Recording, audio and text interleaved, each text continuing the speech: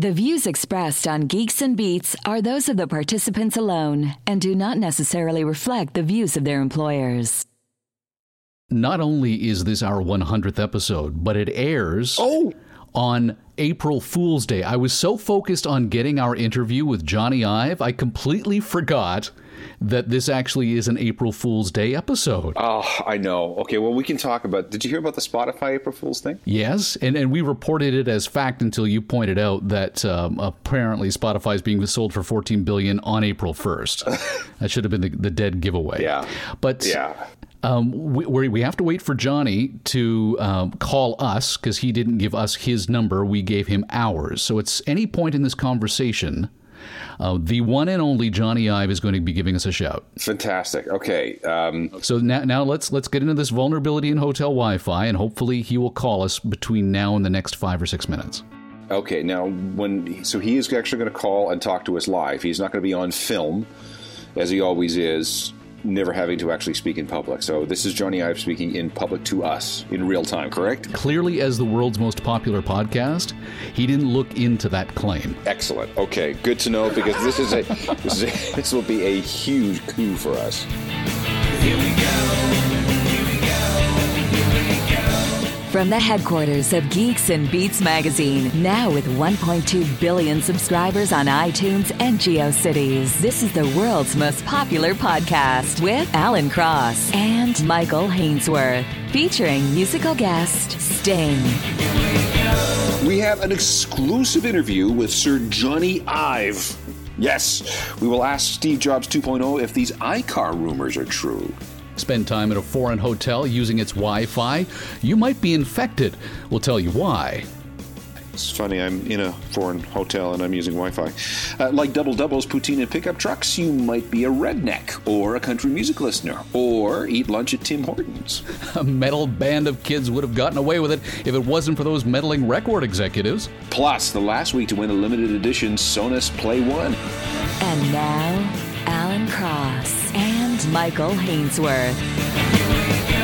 So I'm just going to do my speed test here at the Shangri-La Hotel in Singapore on Orchard Grove Road.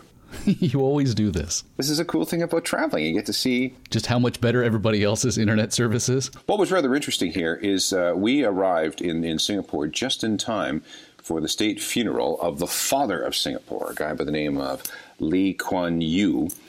He was the one that led Singapore forward after the state was the city was kicked out of the Malaysian Federation back in 1965.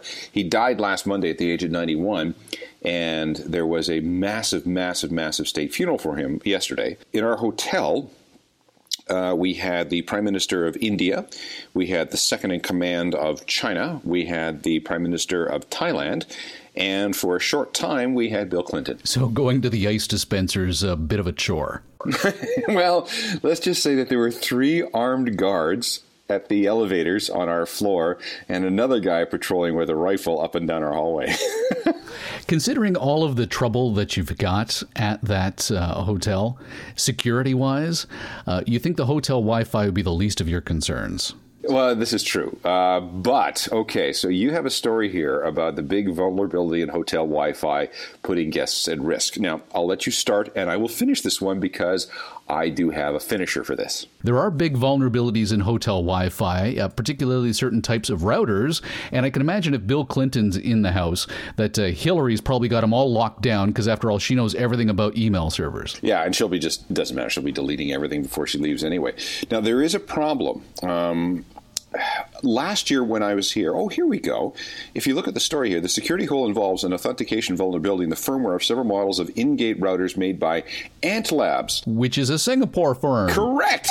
Now, last year when I was here, last May, I use hover.com for all my domain registrations. Okay. And everything was working just fine. They have my outgoing and incoming servers. Everything was going just fine. And then suddenly everything I sent out was being blocked. And I couldn't figure out why, because I was getting this image back saying, there's a vulnerability. Your ISP is blocking these because you're sending out spam. So here I am on the far side of the planet, unable to send email. And I went back and forth with Hover technical support trying to figure it out. And we finally did after 2 days. And, being without email on the other side of the planet is a very difficult thing. But we figured it out. And then it turned out that there are these vulnerabilities in high-end Asian hotels that basically hijack customers' laptops, computers, and other devices and turn them into zombie bots. 277 of the devices in 29 countries are accessible over the internet. And of those devices, the researchers found more than 100 of them were actually located in the United States as well. But 35 were in Singapore, 16 were in the United Kingdom, 11 of them in the United Arab Emirates as well. Yeah, so I got hit with this. Now, I set up my computer and I started going through my email and using my hover.com account, my allencross.ca account. I started sending out emails, and they have all been rejected. So now I have to use my Gmail server if I want to have any sort of communication with the outside world. And I did run a virus check on my Mac, and they found 4 Trojans. Holy moly. Yeah, so now I've got to call Hover later on today and try and figure out exactly how do I get... I receive emails, but I just can't send them out. This is a bigger issue because of the lock system. The electronic lock systems are largely Wi-Fi now as well. And so the big fear here is that basically you've got those high-powered politicians staying at your hotel. If they've got one of these routers that's compromised, you could very easily see an assassin sneak into a room using the Wi-Fi lock system. Holy crap, you're right. The Prime Minister of India and his huge entourage, and the number 2 guy in China, and Bill Clinton, and Henry Kissinger, they were all here. And they would have been using the Wi-Fi. Oh, my God, we've uncovered something. Hey. We've uncovered... We're getting the Skype call now. Oh, okay.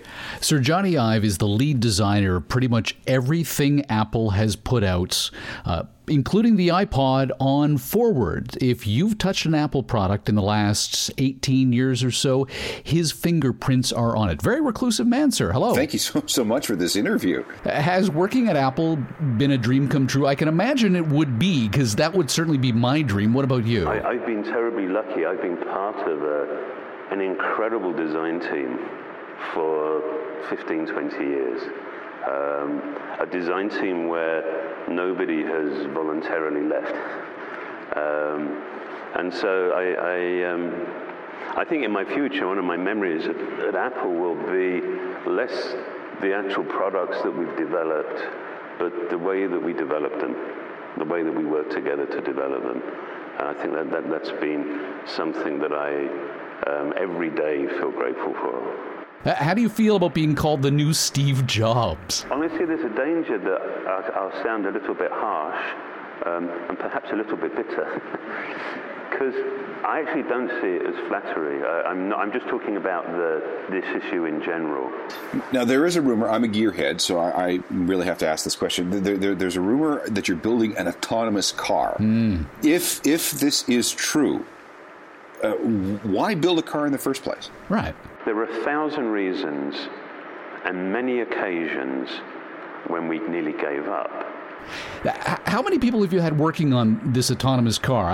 The rumor is basically you've been working on this for, 15 years? Well, the core team's actually very small. There are about 16, 17 of us.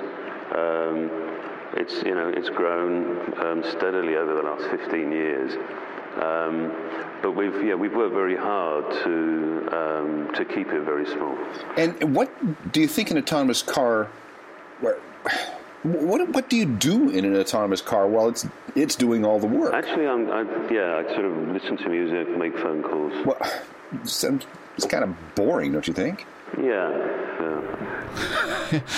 Okay, so is it true, Johnny, that the iCar will come in a variety of, I don't know if it's called the iCar, but whatever you're planning to call it, will it come in a variety of third-party add-ons to customize the look like we've been reading? It can depend what it is. It can be metal or it can be, it can be a plastic. Now, there's got to be a horn option in the settings menu of the iCar. And, I want the cucaracha horn like you hear on some of those cars in Southern California. I would really, really like that. But frankly, is that really, really necessary? You could make it beep or bong or anything. And I absolutely intrigued by that, this really clear sense. I wanted to find out who did this.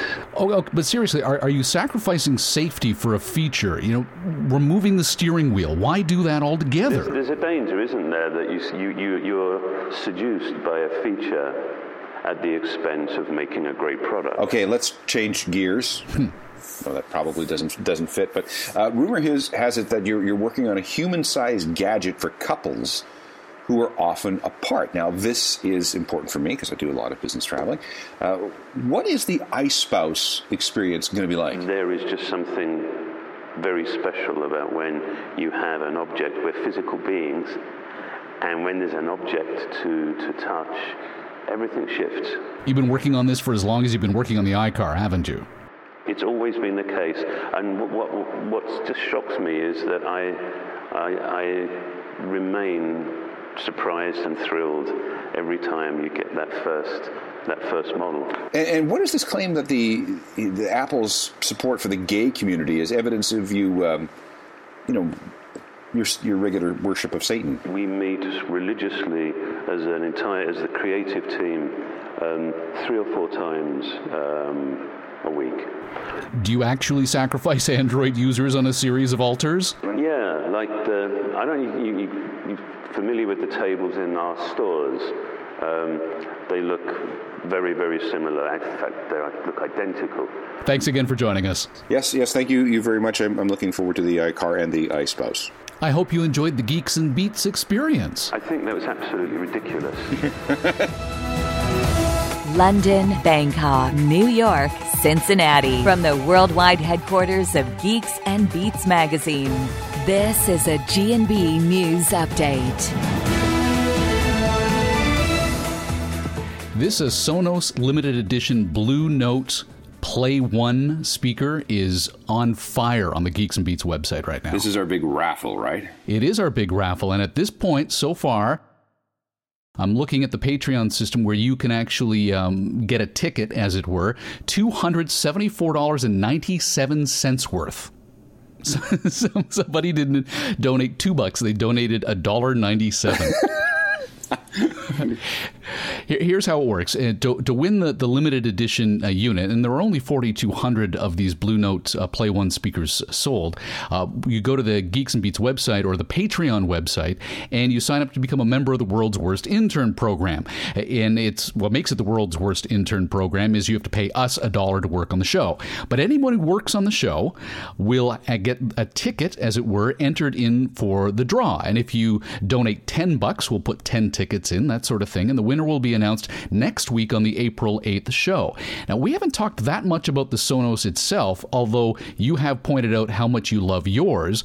This one here, in addition to being this fabulous blue, which was spray painted by special robots, it also includes the Blue Note Sonus radio station free for a year. Oh, see, I haven't dug deep enough into my settings to see that yet because I've got all my own stuff on my network. What's that? Well, it's exclusively on the Blue Note Play 1, so you probably don't get it for Artist Selects, which is vinyl-style hand-picked selections from Robert Glasper, Jose James, Terrence Blanchard, and Don Was, who curated 125 of his personal favorites. There's the Born in Blue feature, where they bring together legendary Blue Note artists and those who've sampled them for mixes that celebrate that sort of intersection of modern music and legendary jazz. Cool. I see. This is really nice. It's the whole music discovery, curated music experience. Because if you just leap into any kind of music streaming service, you get lost in the 25 million songs. It's always nice to have something or someone take you by the hand and say, look, here are some things that we think you might be interested in. Give it a shot. If you don't like it, we'll try something else. Exactly. So this time around, we, in addition to having Craig Snyder, Victor Biggio, Steve Barra, Bain Matheson, Darren, Thomas Foster, Peter Roble, and a collection of others, including Thomas Foster, James Price, Craig Snyder, and Shilu Modi, we have, for the very first time, Wesley Sadgrove as one of our big-time, big-shot contributors to the show. He shelled out $100. So that's 100 entries for the Sonos speaker. 100 entries for the Sonus speaker, and because of that, as a patron in residence of the world's most popular podcast, we're sending him a sweet autographed G&B swag pack. He gets to pick a topic for our podcast-only segment that others listening to the big show on the radio won't get to hear, and he gets to get the episode earlier than anybody else on top of all that. So now we got to call him up and we got to find out what it is next week he wants us to talk about. Now, we're going to have to, if this keeps happening with regularity, which I hope it does, we're going to have to figure out a level of achievement for people who donate extraordinary amounts of money. I mean, we may need to have... I know there are other podcasts that have knights and dames and barons and that sort of thing. So we're going to have to... No, I'm serious. We're going to have to find, let's get all feudal about it. Is this a Renaissance Fair podcast suddenly? Well, not necessarily, but I think what we, there should be... Maybe we look at it from a military point of view. Maybe, people who are regular listeners are privates, and then we have sergeants, and then lieutenant colonels, and all that kind of stuff all the way up. So we actually should create a hierarchy, like a class system. Oh, your wife's there. Hi, Anne. Yeah. She doesn't know that you can see her, and she just walked in wearing very little clothing. You should have told me that. I noticed that. Hi, Anne. How are you?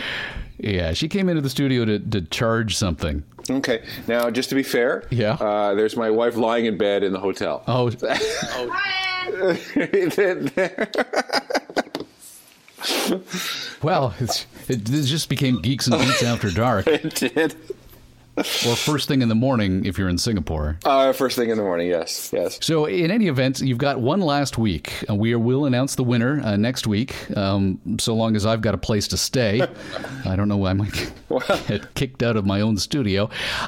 So go to geeksandbeats.com or go to patreon.com/geeksandbeats and sign up. You can set a limit as well, because we'll ding you every episode. So you set a limit as to the number of dollars per episode you want to support us with, and when you're done, you just pull the plug and away you go. Now, if just the chance of winning this $300 sweet piece of swag isn't enough for you and you need something a little more in return if you're going to support the show, you can join us on the Geeks and Beats Miracle Travel Mug of Traveling GNB Mug Tour 2015.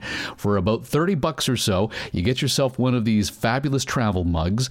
You take a picture of it on the Intertron using the Twitter with the hashtag GNB Mug Tour 2015, and all the cool kids see how cool you are as well. Now, we're not going to get as much cash from that as we would get if you went to Patreon, but there you go. Hey, there's an update from across the pond. Okay, let's go. Let's do it. You at 20, Molly Aldo from Red Colored Pigeon. Down at 19 is Silver Machine coming from Hawkwinds. The BBC has announced a once-loved part of British culture is coming to an end. And no, I'm not talking about that buffoon car show host. You at 15, we wham bam, the sweep. Down at 14, all the young dudes from Mott the Hoople. Down at the sweeps, number 13, I get the sweetest feeling from Jackie Wilson. The weekly radio pop chart rundown show will no longer be aired on Sunday evenings from July. The weekly radio show has been a British institution since 1967. Thank you, Mark. Here is that And a particular favourite with kids in the 80s who taped the music off the radio, skillfully missing out the DJ's intros by using the pause button. The only single sales countdown. The official UK Top 40. Hello, this is Scott Mills. It's Radio 1's official UK Top 40, compiled by the British music industry and supported by worldpop.com. But falling ratings and an agreement that all new singles will be released on a Friday prompted the change. The new show will air on Friday afternoons on BBC Radio 1 just after the new data is released, with a live TV show on Children's BBC to tie it in. Number 2, Children of the Revolution from T-Rex. Still number 1, Mama, we're all crazy now from Slade. As for that buffoon car show host, well, his contract hasn't been renewed. Phil Loftus, Geeks and Beats, London. And that was... Pick of the Pops. Ta-ra!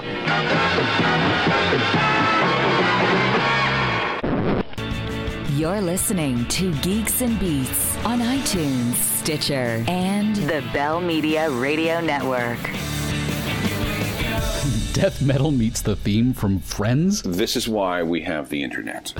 I thought we had the internet for kitty cats and for something else, and it slipped my mind. No, we also have the internet for song parodies. This is where anybody can get together and do a inspired version of a well-known song and then distribute it to the world.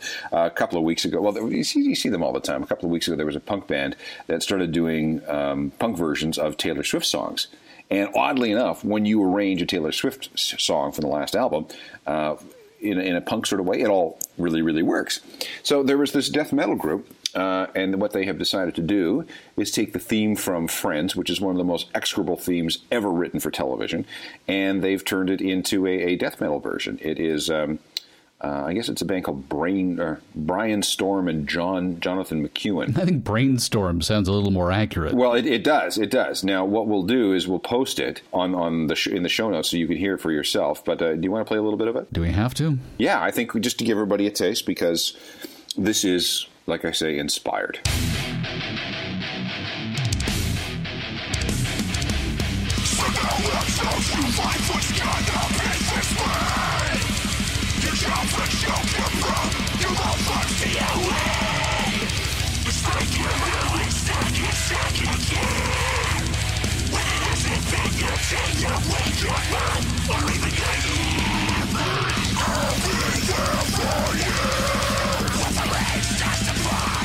I'm reading the YouTube comments here, and Kilipita writes, "My ears are bleeding," which, of course, it sort of sums up the entire collection of YouTube comments.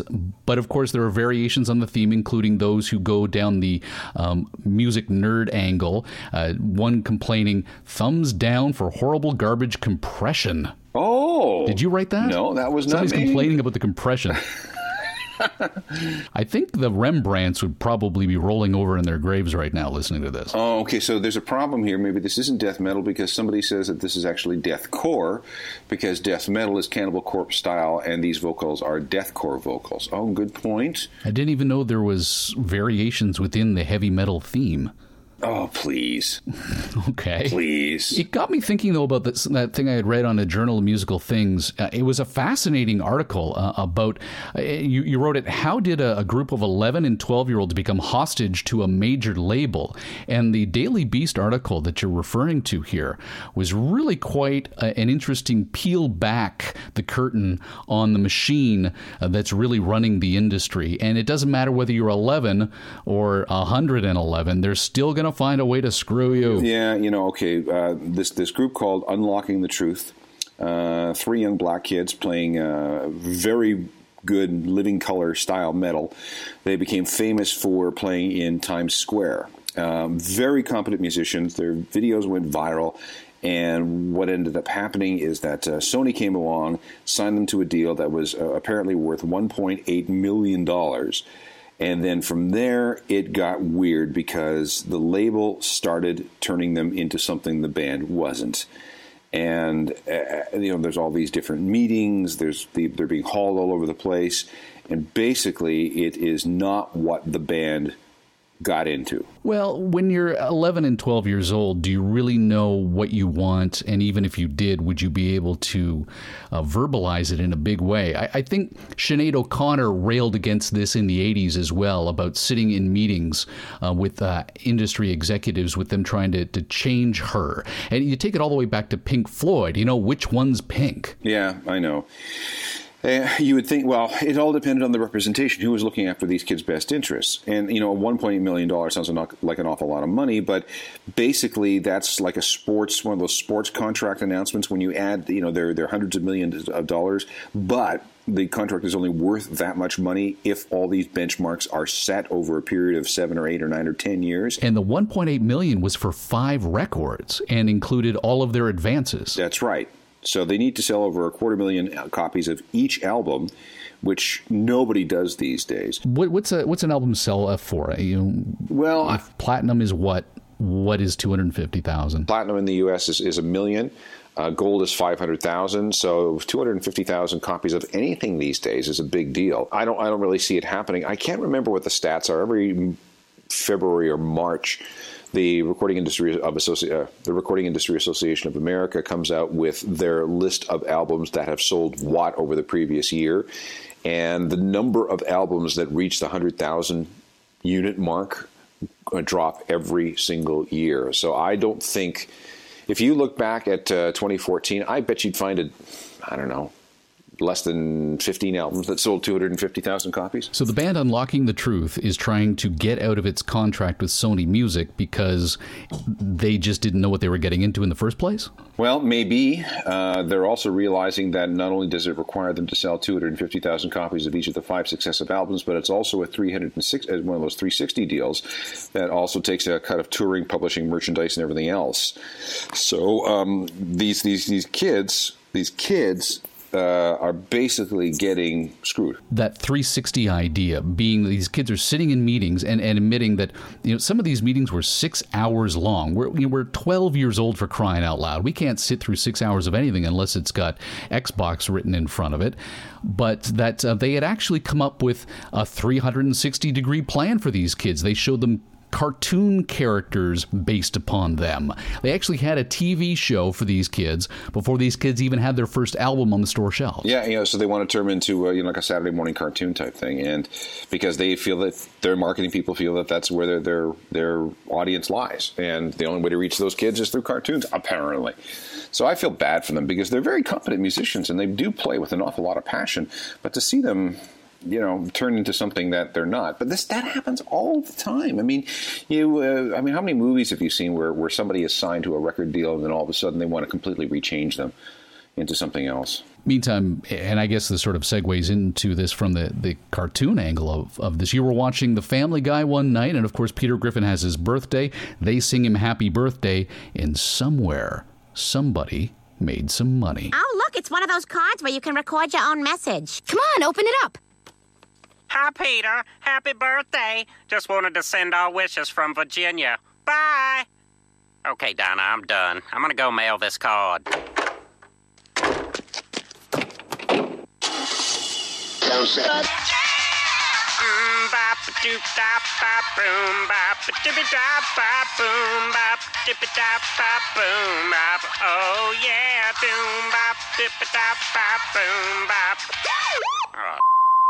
This is one of the most fascinating stories in music copyright. Now, I know at the moment you mentioned copyright... Okay, how exciting is a music story about copyright? I know, but Happy Birthday's origins go back to 1893. A couple of sisters who wrote a song called Good Morning to You they were teachers, and this was for their class. And over the years, it became Happy Birthday to You. It got copyrighted and eventually picked up by Warner Chappell, the music publishing company. And they have been able to maintain control over the copyright of this song from 1893, which should have passed into the public domain decades ago. But through various bits of chicanery, they have managed to keep what is the world's most popular song under copyright this entire time. So this explains a couple of things. So when you see a movie and somebody has a birthday, what song do they sing? Usually not Happy Birthday, it's For He's a Jolly Good Fellow or something like that. When you go to a restaurant and somebody at the next table has a birthday and the wait staff gathers around them with one of these cakes and a fizzler on top, they have some sort of proprietary birthday song that they sing. The reason they don't sing Happy Birthday to You in these cases is because the song is copyrighted. And if you do perform it publicly, you technically owe Warner Chappell a royalty. So when I was watching Family Guy the other day and they actually sang Happy Birthday to You, it was like, wow, how much did that cost them? $750 to $5,000. And I guess the $5,000 would likely be for a popular TV show such as Family Guy. Right. So they would have paid $5,000 for that. Now, there is a documentary that's being shot on this whole thing. And the wild thing about the documentary is that even though it's about this copyright issue with Warner Chappell and Happy Birthday, is that they couldn't use the song in the movie. It is gone to court. And they're trying to figure out exactly whether or not the copyright on Happy Birthday is still valid. They've got 2 words for Warner Chappell, and it's not Happy Birthday. We were talking last week on Geeks and Beats about the robotic bartender, and there was a $430 model that we could buy that would mix a drink for us in 5 seconds flat, and I think I've topped it. Oh? Yes, the robotic bartender from Hammacher Schlemmer. Are they still around? Is not $430. This one is $25,000. Okay. First of all, I didn't know Hammacher Schlemmer are still around, and they have a $25,000 electronic. Okay. Yes, it's called a computerized mixologist. It's about the size of a small rolling bar, and it's got a touch screen on the front that looks like a microwave on a pedestal. And the interface allows you to select drink categories such as neats, martinis, tropical drinks, which I don't know about you, but when I'm on vacation, it's all girly drinks for me. As well as you can search alphabetically, choose a spirit. It has a 600 drink database for matching cocktails, and you can view any of the ingredients. You can actually invent new drinks and customize your traditional cocktails, and the most important feature, increase the liquor proportions. The unit holds up to 16 750 ml or 1 liter bottles of spirits, not included. Yes. 12 mixers. Countertop holds up to 20 pounds of ice. Built-in garnish tray that keeps blue cheese, olives, and lemon twist close at hand. Holy crap, look at this thing. Oh, and it's on wheels, so you can move it around the house. And you've got 3 options. It can either be in stainless steel, metal, or wood veneer, depending on whether you want to pretend that you've got a robot from the 21st century, the 20th century, or from 1960. Can you imagine if this was around during the Mad Men era? They would lose their minds. Nothing would ever get done. Not that anything ever gets done on that show anyway. Yeah, I'm looking at this. Well, you know what this would mean is if this Star Trek Next Generation got it wrong, there would be no need for 10 forward, and we wouldn't have Guinan. Why would you need a bartender? Yeah, you didn't need a bartender on that version of the Enterprise anyway, because you already had the empath on the bridge, right? And you had your replicators, so really, I mean, there was no point for Whoopi Goldberg to be on Next Generation. You could say that about The View. Oh, listen, I'll say that about The View anytime. You found this interesting correlation between the type of music you like and, I suppose, how you take your coffee. There was an Environics poll. I love these psychographic polls that apparently come up every once in a while. And Environics went through the 750,000 different postal codes that we have across the country and came up with they parsed this big data, and they came up with all these sort of psychographic profiles for people in various parts of the country and for people who do certain things as part of their everyday. And one of the things they found out is that if you tend to have your lunch at Tim Hortons, you tend to like country music. And I just thought that was kind of cool. So I'm going to let's hang on. Let's just have some fun with this. Let me call it up. If you lunch at Tim's, you are more likely to be single or divorced. You are more likely to have low education levels and low income. You own your home, but most likely in a smaller city. In addition to enjoying country music and gambling, you like the fishing. Right. So I need your postal code here. I've already entered my postal code. Oh, okay. And I live in a arts and affluence neighborhood. Yeah, you do. Wealthy, established urban families and couples. And the ethnic presence in my neighborhood is low, which is no surprise because I live in Riverdale with Archie and Jughead. I don't even know if there is a black character in that comic book. Not the ones that I remember from my day, but I live in a kids and careers area. Which is funny because you have neither a kid nor a career. This is true. I'm known for sprawling families. More than 40% have 4 or more kids. We have none. Living in the nation's second-tier cities, which I guess Oakville, Ontario is. Parents are middle-aged. Children are between 10 and 25 years old. 85% live in single-family homes. Well, wait a minute. Hang on for a second. You don't have any kids, but the average is 4. So if you are bringing down the average by having none, how many kids live next door to you? And how frequently do you tell them to get off your lawn? That's the point. We belong to golf and fitness clubs. No golf. We do go to fitness clubs. We shop at upscale malls. No, we don't do that.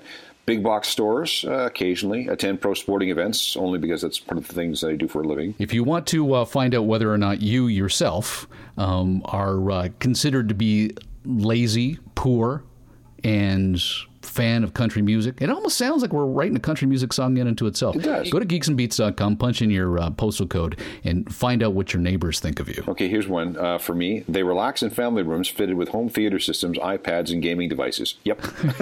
It's like they talk to you personally. Hey, I'm just going to do one other thing. I'm going to enter my parents' postal code. All right, well, while you're doing that, we'll move on to Gene Simmons and his relationship with the World Wrestling Federation. G&B writer Shane Alexander reports he was sporting face paint before Demolition and Ultimate Warrior. Now the Ultimate Entertainer is tagged up with the leader in sports entertainment to make horror flicks. Okay, so the WWE has seen better times. I would imagine that KISS has seen better times. And if you've seen Gene Simmons lately, as I have at the LAX airport, he's seen better times. You didn't tell me you saw him there. Yeah, and he was, I felt like I had to wash after seeing him and get a test. Gene once told me I was a very attractive man.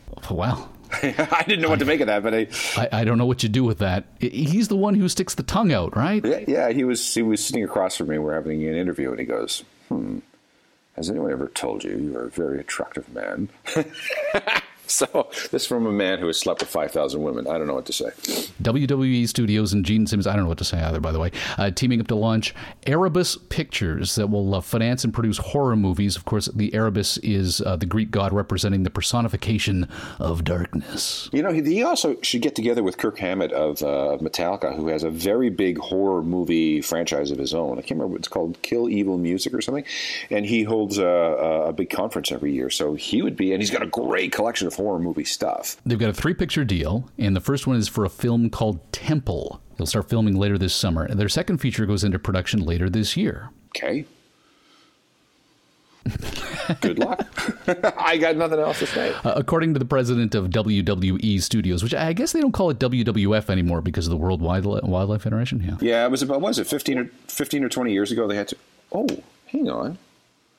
This is rather interesting. I want to know if you can see this. I just picked up a bottle of water here in my hotel room. Okay. Can you see? It's Doctor Who branded water? Yes. Is the bottle bigger on the inside? I don't know. It says it's 500 milliliters, but it looks like a 500 milliliter bottle. You open it up and it never ends. I just noticed that. Okay, there you go. Okay, the president of WWE says horror films fall into a genre that thrives on genuine passion, and I believe this partnership truly capitalizes on that sentiment and supports our vision. If there's anything to be said about Gene Simmons is that he is definitely a tireless self-promoter. Well, he is, and he has done everything from movies and television to, do you remember Tongue magazine? No. He actually had a glossy magazine called Tongue. Of course he did. And what was the centerfold of Tongue magazine? I don't know. Do I really want to know? That's a really good question, but I've never. I saw it on the shelf and I picked it up and it got all greasy in my hand. And was it on the top shelf? Was there cardboard in front of it? Could you only read the label? It was right with the the Loaded and the Maxims and all those magazines. Man, oh man! It was his attempt at an American Lad magazine. Oh, lovely! Just what we needed was another one of those. A group of biohackers have figured out a way to inject your eyeballs with night vision, and it turns your eyeballs all black. How crazy is that? So it's like the dark oil on X-Files. It's exactly that sort of thing, which, by the way, I've been starting to watch again lately. Oregon female, age 21, no explainable cause of death. Autopsy shows nothing. There are, however, these 2 distinct marks on her lower back. I've arranged to exhume one of the other victims' bodies to see if we can get a tissue sample to match the girl's. Corpse is in advanced stages of decay and desiccation. Distinguishing features include large ocular cavities, oblate cranium, indicate subject is not human. Major Mulder, I'm Dana Scully. I've been assigned to work with you.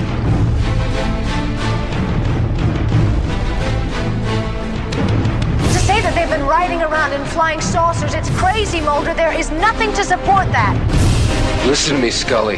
This thing exists. But how do you know? The government knows about it. And I gotta know what they're protecting. You'll pack and leave town immediately or assume the consequences of intense indiscretion. I have a confirmed fallen angel in Sector 87. I'm telling you, it's like the Roswell cover-up all over again. He wants to shut down the X-Files, and he wants you out of the Bureau. How do you respond to these allegations, Agent Mulder? We got a down craft in those woods, sir. We both know what's out there. I missed that show. It's coming back for 6 episodes. 6 episodes that'll wrap everything up. It's not going to be like 6 fresh episodes of a new season. They're trying to tie up loose ends from the previous 2 films, which leads us to wonder, of course, are you in fact going to see the 2 of them finally make out? I don't know. After watching David Duchovny in Californication, I would like to spare Gillian Anderson that kind of heartache. The team of scientists from California-based Science for the Masses have a compound called chlorin E6, which is found in deep-sea fish. You can use it to treat some forms of night blindness and cancer, and so they've been working on this on animals, and so they finally figured, what the hell, let's try it on a human. So they tried it on one of their own researchers, and the guy developed the ability to see hand-sized shapes 33 feet away in almost total darkness. No kidding. They went to a grove of trees 50 meters away. He would use a laser pointer to point out the people hiding in the bushes. Wow. It wears off, unfortunately. By the next morning, his eyesight returned to normal. No noticeable effects. And his eyes went back to being white? His eyes went back to being completely normal. All you need to do is have these drops put in your eyes and whammo, night vision. Peeping Tom superpowers. Catch all new episodes of Geeks and Beats Wednesdays on iTunes and watch for Geeks and Beats magazine on a newsstand near you. To be part of next week's show, call area code 323-319-NERD. Follow the stories on Twitter or Facebook and get your dose of Geeks and Beats anytime at geeksandbeats.com. The Geeks and Beats podcast would like to thank the National Science Foundation.